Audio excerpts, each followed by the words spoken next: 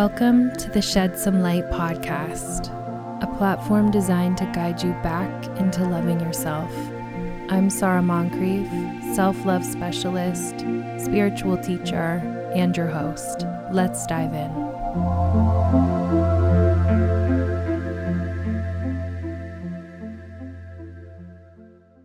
Self-love lesson with Sarah Moncrief. When I was 21, I moved to Bali, Indonesia. And I was going there to become, first of all, I was going originally for only 1 month to become a yoga teacher. And I was terrified. I had never flown anywhere really by myself. Nowhere. And here I am going across the world. And I was so excited, but also so nervous. So I get onto the plane, and this is just a silly story to exemplify why or how I reacted to the nervousness.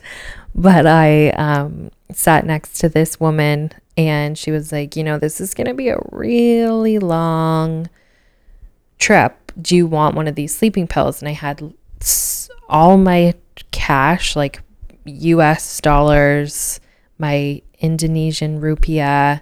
I had them all in front of me in the seat in front with my wallet, my passport, my everything. And I just panicked, and I'm like, yes, I'll take the sleeping pill.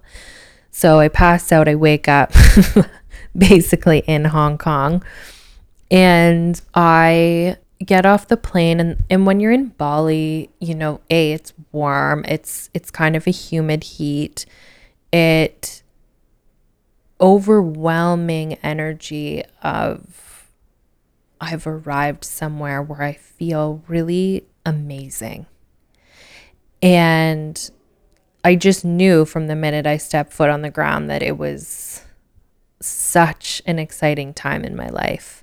And I went to my yoga teacher training, and I was one of the least practiced teachers. So I hadn't been practicing yoga for very long. I think for about a year, and I wouldn't say even at that point religiously. It was just something that I enjoyed doing. And I never really felt that great at sports or anything that required any sort of physical ability growing up. So I was flexible though. So to be in a space where, you can kind of use your flexibility to your advantage in yoga, you definitely can. And I did. And so even though I wasn't one of the best in the room, I'll say it this way. I was one of the least best in the room. I had a lot of insecurity. I also was not the smallest person in the room. I was one of the biggest. So there was a lot of comparison going on in my mind about like whether or not I deserved to be there, whether or not this was an opportunity that I should experience. But that stuff didn't actually spill into what I wanted to do while I was in Bali. Like, I extended my trip. I stayed for an entire year total. I did many more trainings. I put myself out there. I went to ecstatic dance classes, which, is not my thing, but I was just so open to experiencing, and what I felt like was I deserved to experience what the world had to offer me.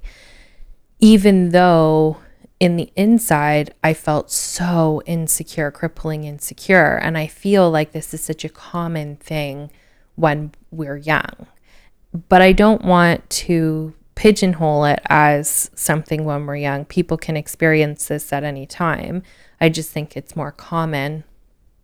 And so when I look at my life now and think about, I have a lot more responsibility, and I'm definitely not signing up for random classes just to try them and just to see what the world has to offer me. My life is more, I know myself better, or that's what I tell myself anyway. I know myself. I know what I want to experience and what I don't want to experience. And there is truth to that. But there's something about really feeling like I deserve to experience the best from life that I want to continue to inhabit now, that just came really naturally when I was young. And I think that it's funny because, like I said, inside myself in this moment, I feel so much more confident than I did back then. I feel so much more worthy of love. I feel so much more assured of my place and my purpose on this planet. And yet the experience that I'm having is a much more consistent one with a lot less variety. And I'm just someone who loves variety. So, I think that, to summarize, it's let's not lose the part of ourselves that wakes up in the morning and thinks, what does this day have to bring me? And in a really positive way, not in the like, oh, what am I going to have to deal with today? None of those vibes, just the vibes of like staying open, because the day is going to be whatever the day is going to be. But let's just be open to what this world has to offer every single one of us.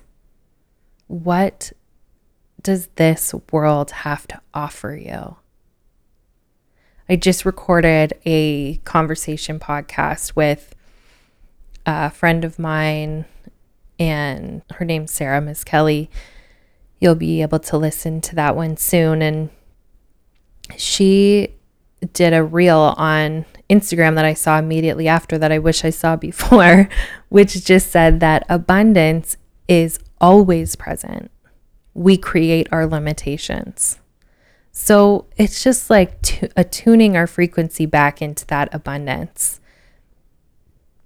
or at least choosing the limitations consciously.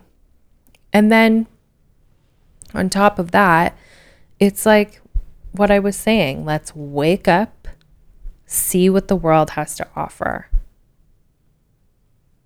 That's your homework from today's self-love lesson. Tune back into the naive part of yourself that didn't know that you didn't deserve things, that wasn't waiting for you to work hard enough to prove that you deserved a vacation. Let's really tune in to the piece of you that is ready to experience the most from this life, because it's our one life as us. Thank you so much for joining us. I hope today's episode shed some light. Let us know how it resonated with you, and if it did, share with someone you love. Hit the subscribe button and follow along on our Instagram, shedsome.light, or our website, shedsomelight.ca.